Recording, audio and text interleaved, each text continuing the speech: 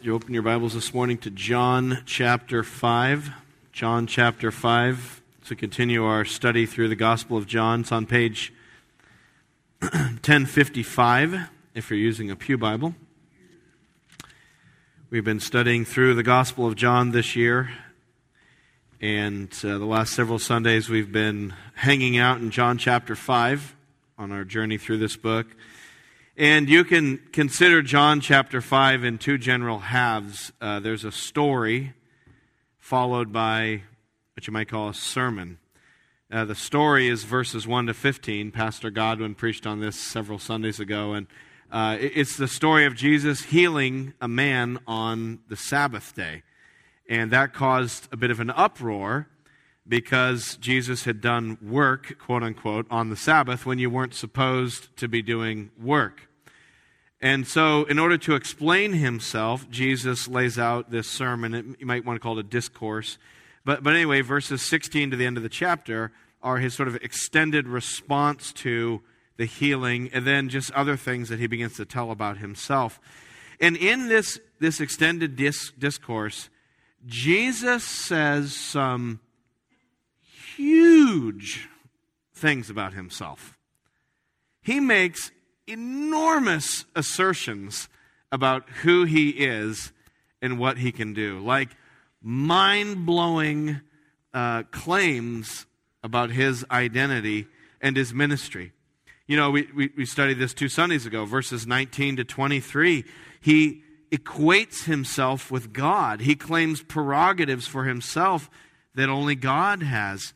You know, for instance, for the Father, verse 20 of chapter 5, for the Father loves the Son and shows him all he does. Jesus is saying, I know everything the Father's doing because the Father shows it all to me. That's remarkable. Or verse 21, just as the Father raises the dead and gives them life, even so the Son gives life to whom he's pleased to give it. Another dramatic statement of Jesus' power and authority. And then in verses 24 to 30, which we studied last Sunday, he claims that if you want to have eternal life, you have to believe in him. Verse 24, I tell you the truth.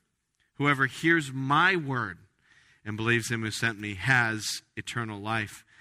In verse 28, he goes way over the top. He claims to be the one who will raise the dead and judge the world and either assign people to heaven or to hell forever. Look, verse 28. Do not be amazed at this, which means he's about to say something that you'd be amazed at. But don't be. For a time is coming when all who are in their graves will hear his voice. He's speaking of himself, the Son of Man, his voice, and come out. Those who have done good will rise to live, and those who have done evil will rise to be condemned. Who talks like this? Who says things like this? You know, megalomaniac dictators talk like this, madmen, Charlie Sheen. I mean, you know, who says ridiculously big things like this? So much for the kind of conventional American take on Jesus, that he was sort of a religious motivational speaker who was trying to get people to just be nice to each other. You know, so much for that. Because here are these outrageous, outlandish, enormous claims. And when Jesus says things like this, it kind of forces a question. And the question is that true or not? You know, it's so big, you kind of have to say, is that true or isn't it true? And if it is true, how do I know? Jesus is very aware of both the magnitude of what he's saying and the difficulty that we have sometimes in accepting things like this. And so in verses 31 to 47, which is the last bit of the sermon, and which is what we're going to study today, Jesus shifts the rest of his comments toward laying out proofs, evidences, arguments, or what he calls them, testimonies, in order to help us believe that he is who he says he is. Maybe that's where you're at today. Maybe it's that you're curious, you're interested, you've learned a lot about Jesus studying John with us, but you're still not sure. You know, how do I know? This is the postmodern dilemma. How do we know, and can something be truly known? These are the sort of the questions in the mood of our time that people wonder about. And so Jesus gives testimony. He wants to give evidence of who he is. He wants to show us how we can know that he is who he says he is. So let me read verses 31 to 47. And as I do, just, listen along and kind of be mentally noting how many times Jesus either says the noun testimony or the verb testify. It's amazing how many times he uses it, and it lets you know this is what this whole section is about. So I'll read verses 31 to 47, and you follow along and just be making note of that. All right, so verse 31 of John chapter 5, Jesus said, "If I testify about myself, my testimony is not valid. There is another who testifies in my favor, and I know that his testimony about me is valid. You have sent John, and he has testified to the truth. Not that I accept human testimony, but I mention it that you may be saved. John was a lamp that burned and gave light, and you chose for a time to enjoy his light. I have testimony weightier than that of John. For the very work that the Father has given me to finish, and which I am doing, testifies that the Father has sent me. And the Father who has sent me has himself testified concerning me. You've never heard his voice nor seen his form, nor does his word dwell in you, for you do not believe the one he sent. You diligently study the Scriptures because you think that by them you possess eternal life. These are the Scriptures that testify about me. Yet you refuse to come to me to have life. I do not accept praise from men, but I know you.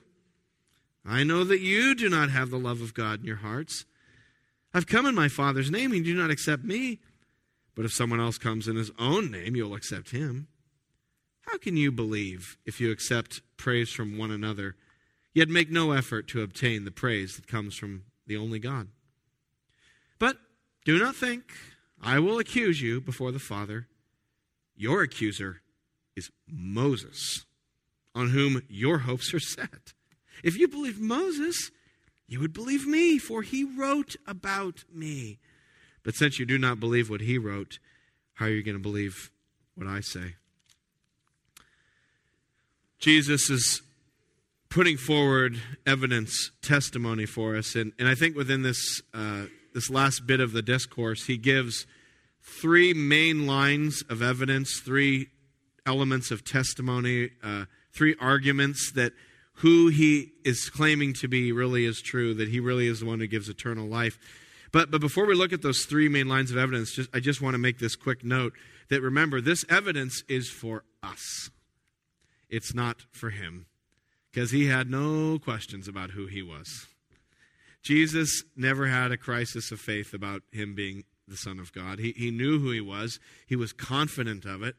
In fact, look at verse 31. He says, "If I testify about myself, my testimony is not valid." Yeah, if it's just me standing here saying all this, how could you believe me? I get it. But, verse 32, "There is another who testifies in my favor, and I know that his testimony about me is valid." Jesus had this inner confidence, this inner testimony that he was the Son of God, that he and the Father were one. They had this unique relationship. Even verse 34, he says, "Not that I accept human testimony, but I mention it that you might be saved." So I'm saying this so that you can believe and be saved and have eternal life. And so he gives testimony for our sake. So what are the three testimonies then? What are the three, you want to call them evidences, witnesses to who Jesus is? The first one is the testimony of witnesses. That's the first one, witnesses. Like in a court, you call witnesses. And witnesses come and they say, "I'm here to testify that what you're about to hear is true." And the witness that Jesus points to is John the Baptist. Look at verse 33. "You have sent to John," he's talking about John the Baptist, not John, the guy who wrote this gospel. "You have sent to John, and he has testified to the truth." Verse 35, "John was a lamp that burned and gave light, and you chose for a time to enjoy his light." So Jesus is pointing back to John the Baptist. He's like, all right, look, guys, remember John the Baptist? You like John the Baptist. You sent to him. You went to him. I mean, the whole countryside was going to John the Baptist. You enjoyed John the Baptist. You liked him. He taught in a way that was gripping. People were repenting. They were being baptized by John the Baptist. Generally speaking, you believe John the Baptist was a man of God, maybe some kind of prophet. Right? Remember John the Baptist? You enjoyed his light. But remember what John the Baptist was talking about. So what is it that he was saying? Well, what was he saying? Look back at the Gospel of John, chapter 1, verse 29. Let's go back and remember what John the Baptist was saying about Jesus. John chapter 1, verse 29. Here's what John the Baptist had to say about Jesus. John 1:29. The next day John saw Jesus coming toward him and said, "Look." I always love that. "Look, the Lamb of God who takes away the sin of the world." That's what John had to say. This is the one, John went on, I meant when I said, "A man who comes after me has surpassed me because he was before me." There's the eternal existence of Christ. "I myself did not know him, but the reason I came baptizing with water was that he might be revealed to Israel." Then John gave this testimony. "I saw the Spirit of God come down from heaven as a dove and remain on him. I would not have known him except that the one who sent me to baptize with water told me, 'The man on whom you see the Spirit come down and remain is he who will baptize with the Holy Spirit.' I have seen and I testify that this is the Son of God." So Jesus is basically saying to his hearers, look, you guys were into John the Baptist. You believed John the Baptist. You liked him. But what did John say? John was pointing to me. He was pointing to me as the Lamb of God and as the Son of God. So there's one of your testimonies. Don't just believe me, believe John the Baptist. So there's some kind of weird disconnect happening where the people were affirming John the Baptist, but not fully believing John's message. They were into the messenger, but not the message. It's strange, isn't it? It's like a disconnect. They didn't get from A to B. They liked A, but they wouldn't go to B. They saw John the Baptist as pointing, look. And they're not looking where John's pointing. They're just looking at John going, "We like you. This is cool." And John's like, "No, over there." It's like when you have little kids and you're trying to point something out to them. Like, "Oh, look, kids, a deer. And they never see it. They're like, "What?" They're looking at you. "Where, Daddy, where?" It's like, "I'm pointing at the deer." "I don't see it, Daddy." Like, "Oh, if you look where I'm pointing." And that's what was happening. John the Baptist is saying, "Look, the Lamb of God, the Son of God. I'm here to testify." And they affirm John, but not him, not Jesus. We do the same thing. We have this disconnect where we appreciate the witnesses God sends, but we don't believe what they have to say. It's strange, because God has not stopped sending witnesses. John the Baptist wasn't the last witness that God sent. John the Baptist was unique, so in some ways he's unique. He was the forerunner to Christ. He was the last of the Old Testament prophets. He was the one who called Israel to repentance, to unveil Jesus. But in other ways, God has still called up witnesses. The apostles, the 12 apostles, were set apart to be witnesses. John, who wrote this gospel, it was a witness to Christ. The New Testament are the writings of the eyewitnesses. And so, they're one of the most wonderful, the central historical record we have of who Jesus was and what he did. This is their testimony. But it didn't just stop with the apostles. God continues to raise up witnesses. In a sense, every Christian who really knows the Lord is a witness. In the book of Revelation that John was to later pen, the same John who wrote John's Gospel, he eventually had a revelation, he wrote it down.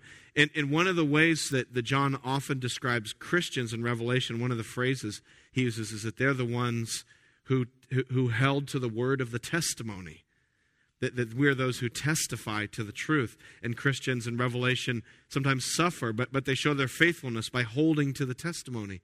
Even think about the symbolism in Revelation. What is the symbol for churches in Revelation? They're lamps. They're lampstands. John the Baptist was a lampstand. He was a lamp. He wasn't the light itself, but he testified to the light. Churches are the lampstands before God's throne in which the light of the Holy Spirit burns. So there's a sense in which we as individual Christians and corporately as a church are here to testify to the truth of Jesus. People should come into our church or come to our Bible study or hang out with us as church members, and they should see the way we interact with each other and the way we treat each other, the way we live together in community, and they should say, yeah, this is different. What is this? You're showing me something here I don't see when I go to work. There's something happening here that doesn't happen at my family's Christmas or Thanksgiving. You guys are strangers, and yet you're family. What is this? So there ought to be a testimony that shines forth. Isn't it funny, though, how we see the testifier, the messenger, but we disregard the message? I do funerals as a pastor. I do a funeral for a grandma. I do a funeral for a grandpa. Good Christian people who have loved the Lord and been bright lights for their families and have made a difference in their family. And family members stand up at those funerals and they say, oh, we're going to miss grandma. We're going to miss grandpa. Boy, they had such a strong faith. They made such an impact on their family. And the family members will stand there and talk about what great faith grandma and grandpa had. But they won't believe it themselves. And you could just imagine grandma and grandpa in heaven going, it's not about me. Like, I tried to tell you for decades, it's about Jesus. And we love grandma and grandpa, but they were trying to point us to Christ. That's why they were in your life. And you missed it. We miss it because we're focused on the wrong thing. Sometimes people, are complimentary about a sermon I do. Oh, Jeramie, I appreciate that sermon. It's so clear. I like how animated you are. It's engaging. I can listen, and thanks. That's encouraging. But that's not what gets me out of bed to do this. I'm not fishing for affirmation. Of course it feels good to be affirmed. Who doesn't like it? An attaboy. But that's not what gets me out of bed. What's exciting to me is I want to tell you about Jesus. That's what drives me to get all animated. I just get carried away because it's about Christ, the Savior. And so I want you to see Him. That's who you're here to see. That's why you're here this morning, is to hear about Christ. Has God put people in your life who have been really bright lights? People who have not just talked the talk, but walked the walk. People that you look at and you're like, that wasn't a phony. That was a real Christian. I admire them. Don't stop there. Look at where they were pointing you. They were pointing you to the Lord. They're pointing you to Christ. Maybe you're sitting next to one of those people. Maybe there's someone you can think of who pointed you there. Thank God for those people. Let's be those people as Christians who are faithful testifiers, because we're part of God's evidence to the world. We're part of God's case that He's making for the reality of the Son of God is the integrity of our lives and the way we shine for Christ. So that's the first testimony. The first one is the witnesses like John the Baptist who God raises up. The second line of evidence Jesus gives are His works. So we have the witnesses like John, and then we have Jesus' works. Look at verse 36. He says, I have a testimony weightier than that of John. Wow, bigger than John. This one's even better. For the very work that the Father has given me to finish, in which I am doing, testifies that the Father has sent me. Not only look at the witness, look at the work. Jesus did miracles. This whole sermon was launched because He healed some guy on the Sabbath day. He did amazing, miraculous things. He did signs and wonders. That's part of His story, and it's amazing. And He healed this guy on the Sabbath, but there was a disconnect. The people, just like there's a disconnect between the messenger and the message, there's a disconnect here because they saw Him do the miraculous sign, but all they could say was, you're not supposed to do that on the Sabbath. Don't heal people miraculously on the Sabbath. It's do you hear what you're saying? Heal people miraculously? Check it out. That's incredible. Shouldn't you be amazed at the miracle? But instead, there's a disconnect. They miss it. In fact, Jesus did miracles, and people said, well, he must be like a demon-possessed guy. That must be how he has that power. It's interesting. This is always fascinating to me, but if you look at some of the rabbinic commentary on Jesus after the time of Jesus, as the rabbis, spoke against the Christian heresy, and as they wrote against Christianity, one of the things they consistently, when they mention Jesus, they always typically refer to him as a sorcerer. Isn't that interesting? Like, he did weird things we couldn't explain, but it's because he was using evil magic. So even his opponents, in their historical writings, they testify to that these things he did. This seems to be something that you find in writings about Jesus, that everyone acknowledges he did things people couldn't explain. Jesus is alive today. He still does miracles. I would not self-identify myself as a Pentecostal or a charismatic. That's not really kind of like my theological train. But man, I believe Jesus heals today. Like, I pray for people to be healed because God heals people. It's not a formula. You can't make him do it. It's not like if you pray this way, it'll happen. But man, I pray. And you know what? I know people who've had healing from God because they prayed, because God still heals. He can do whatever he wants to do. He's sovereign. So his power is still at work. His miracles go on. But I'll tell you, even more than his miracles, he talks about the work the Father has given me to finish. Even greater than that, this looming ahead in John, is the work on the cross. Jesus didn't say it is finished till he died on the cross. That's when it was finished. It wasn't finished when he did his last miracle and he's like, okay, I'm done healing people. No. It was finished when he died. The greatest work of all, the most amazing work that should blow our minds and convince us of the truthfulness of Jesus, is that he died on the cross for sinners. He died as that Lamb of God who takes away the sin of the world. Who's ever heard of a story like this? I'll tell you, the gospel story is like from another planet. It's so amazing that the holy God would respond to a rebellious world by sending his own son to die in the place of sinners so they could be forgiven.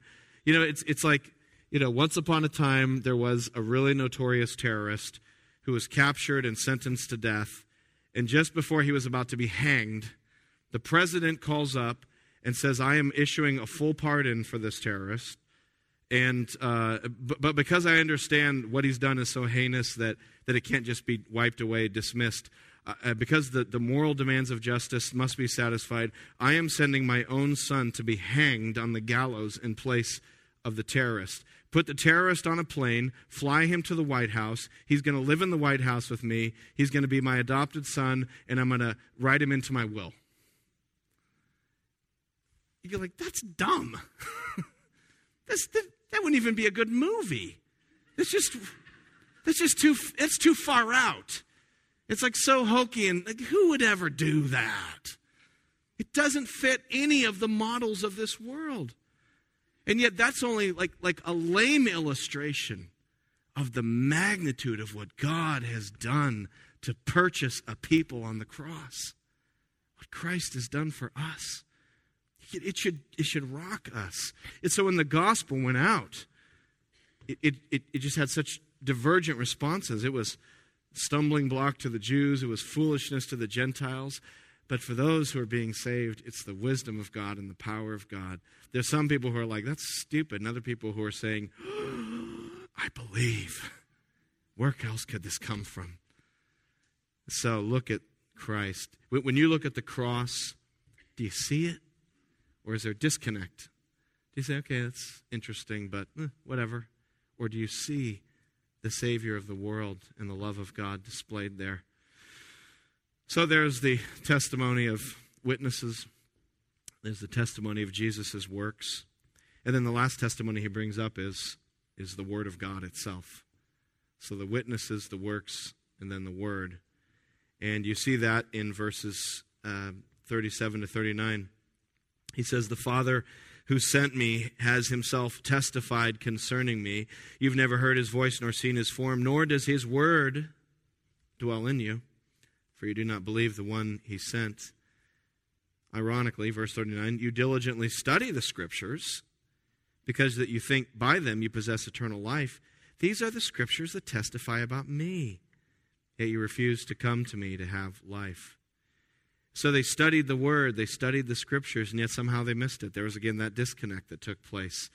The Jewish people were world-renowned for the diligence with which they studied Torah and God's Word. The rabbis, the Pharisees, the scribes, they memorized it, they debated it, they dissected it, they analyzed it, they preached on it. They were just immersed in it.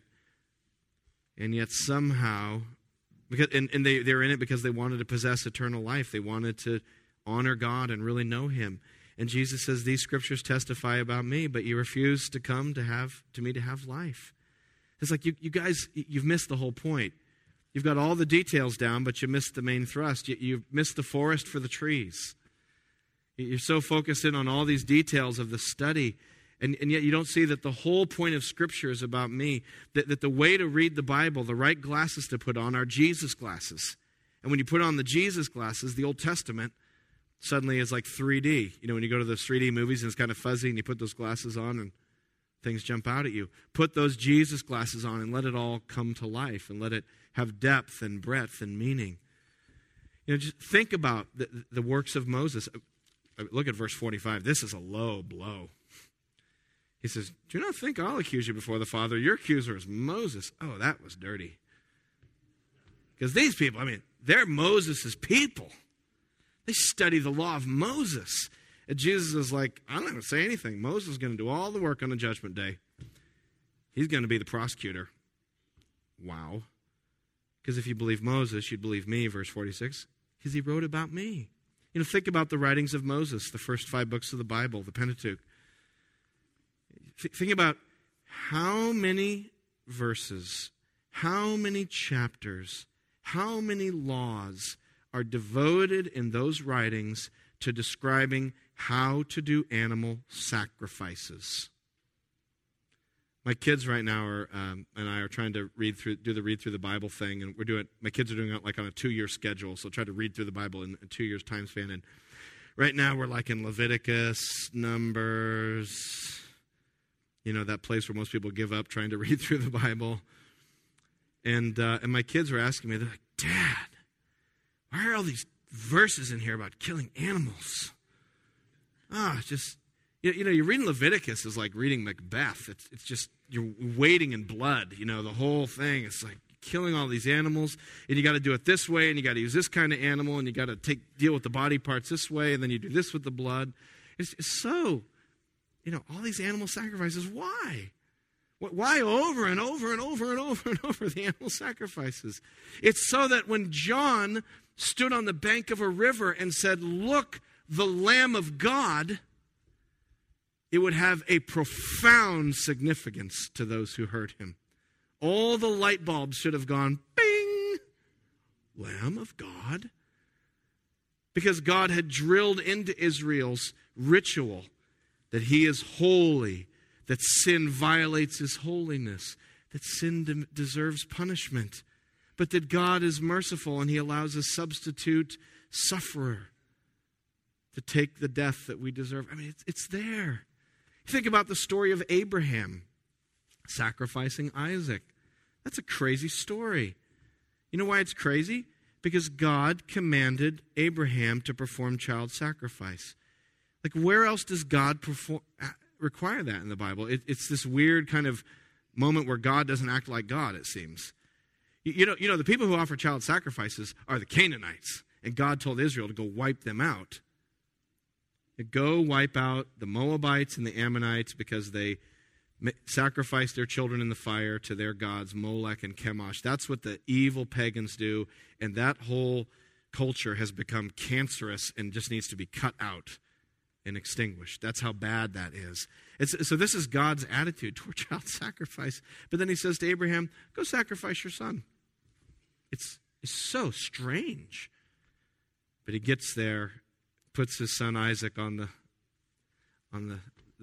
stone and ties him up, and there's his son, his only son of the promise. And just before he lands the fatal blow into Isaac's chest, he stopped. God says, stop. And he looks over and there's a substitute ram in the bush. I mean, it's just dripping with Christ, pointing forward to him. It's an amazing story. I mean, we can go on and on and on. You know, if you're into this and you want to kind of think about the Old Testament more, here's a homework assignment. Here's kind of an easy one to get you into this. Go home.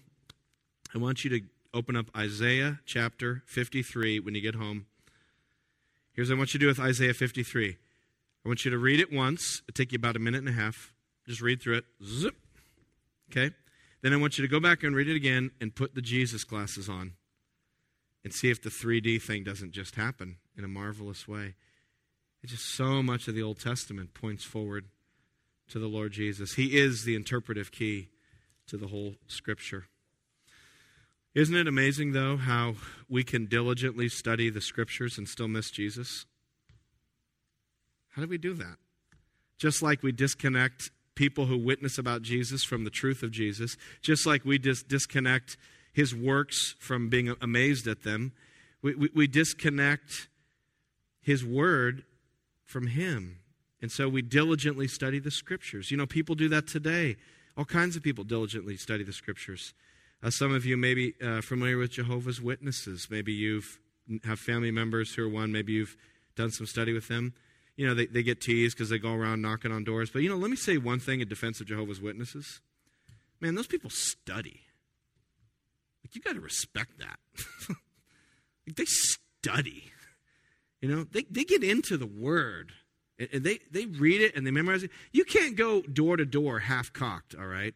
You're going to go door to door. You got to, like, know where you're going to take people in the Bible. I respect that they study. But then, like, how do you come out of all that study and deny that Jesus is God? Something happened. There was a disconnect. You studied, that's great, but then you somehow got through John and you didn't come away on your knees before Jesus. What's up with that? Our Muslim neighbors, they're people of the book, those who are serious. You know, we often think about Muslims in the Quran, but I don't know if you know, Muslims affirm the Old Testament prophets. Muslims affirm the New Testament, what they call the Injil. They affirm these prophets as from God, but somehow they come away saying that Jesus is only a prophet and that he actually didn't die on the cross. Like, how did that happen? Somehow there's a disconnect. There are professors who have PhDs in New Testament, theology, Old Testament, ancient languages, church history. People who, in their PhDs studies alone, have read more theology than you will ever read in your life. People who are way smarter than you, way smarter than me, isn't saying much. People who really have studied these things, and they teach at places like Harvard and Dartmouth and Duke and Oxford and Cambridge. Brilliant people who come away with all their brilliance and all their study, don't believe Jesus is who he says he is. How can that happen? It's really scary. How do I, as an evangelical Christian, come away from all my studies of God's Word without my heart warmed toward Christ? It happens. I study. I finish the Bible in a year. Check. But, my heart is cold toward Christ. Sometimes even we who do believe in Jesus, who would affirm all that, yep, he's the Son of God, he has eternal life, I believe in him, maybe you have eternal life, and yet we can still come away puffed up from our studies, or armed to go argue with people, or self-righteous and arrogant and legalistic, but our hearts are so cold toward the Lord. We study and study, and we go to Bible studies, and we listen to really long sermons, and, all of these things. And our lives are just riddled with sin that we won't face and repent of. And we just look down on people, and we don't have that savor of love and grace in our life that we should have. Moses would spend time talking to God in the tent of meeting, and he would come out, and his face would be shining with the glory of God.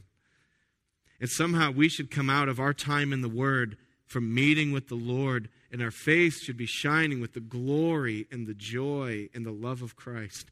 And sometimes we come out of studying His Word and all we have in our face is self-righteous, scowls.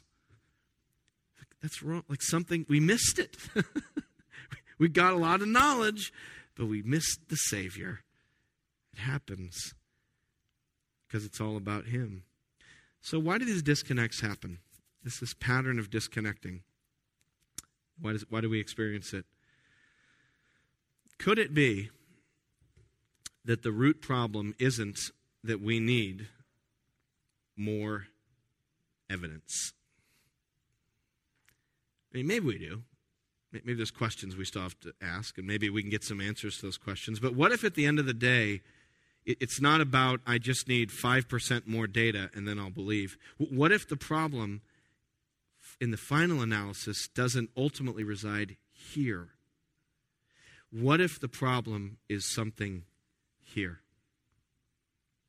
That it's our hearts that don't want to give in, and we use our head as a bit of an excuse. Look at verse 41. I do not accept praise from men, but I know you. I know that you do not have the love of God in your hearts. I've come in my Father's name, you do not accept me, but if someone else comes in his own name, you'll accept him.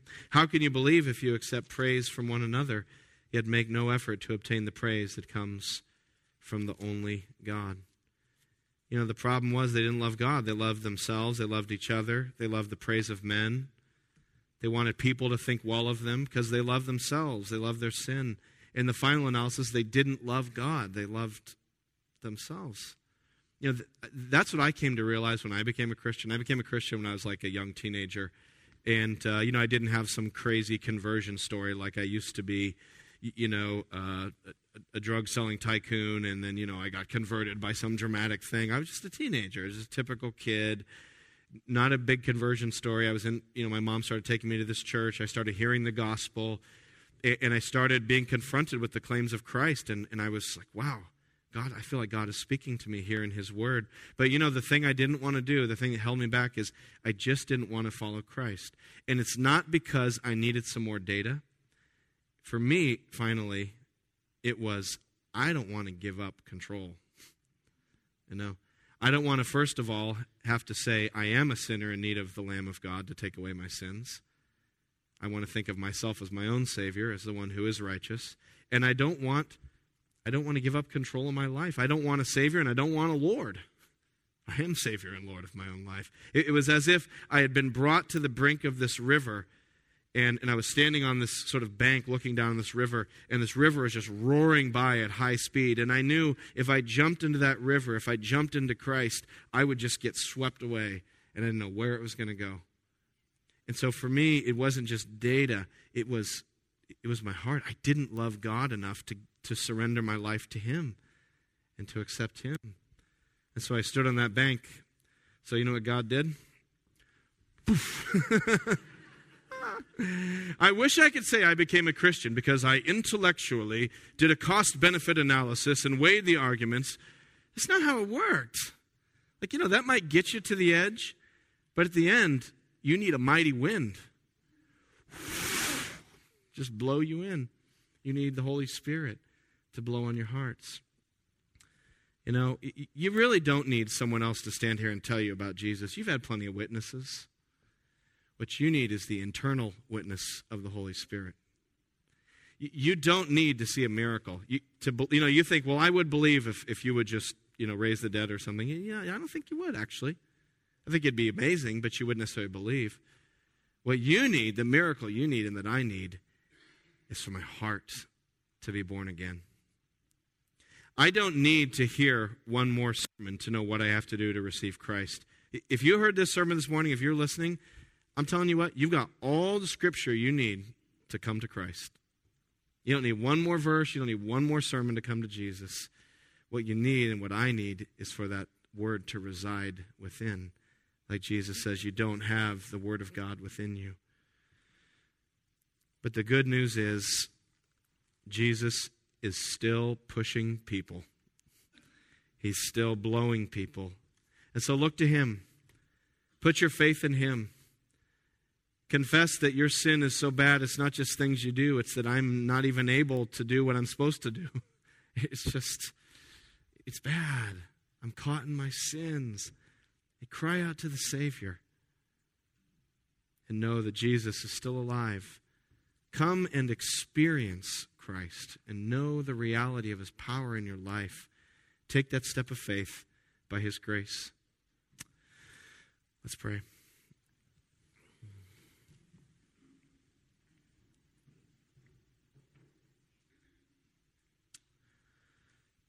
Lord Jesus, we pray that you would work in our hearts, that you would do whatever it takes, even if it means you've just got to shove us into the kingdom, even if it means you've got to grab us by the lapels and haul us over the line. Lord Jesus, we pray, show yourself to us. We thank you for your witnesses. We thank you for your testimonies. And we thank you that in the end it does come down to a step of faith, that you call us to faith in you, to let go even of our own need for answers. And Lord, to just trust you. And God, I pray that you would grant that gift of faith to each of us. I pray, Lord, especially even for us as Christians, that we would press on to know you more, that our Christianity would be a living relationship. Lord, I pray that our faces would shine more and more with you because we dwell with you and commune with you. Lord, we just confess that our faith in you and our love for you is so weak. We're like people laying in a bed in an ICU hooked up to machines. We're spiritually alive, but we're so pathetically weak. God, we pray, heal us and give us greater faith so that we might not just barely open our eyes to look to you, Lord, but that we might jump up out of our beds and praise you and serve you. So, Lord, I pray for the Christians here, starting with myself, that you would strengthen us with grace so that we might be people who are vibrant testimonies, not just in our words, but with our lives and with our love. So, Lord, pour out your power on this church for your sake, not for ours. For the sake of those who need to know you, Lord, pour out your power, pour out your grace. We pray in Jesus' name. Amen.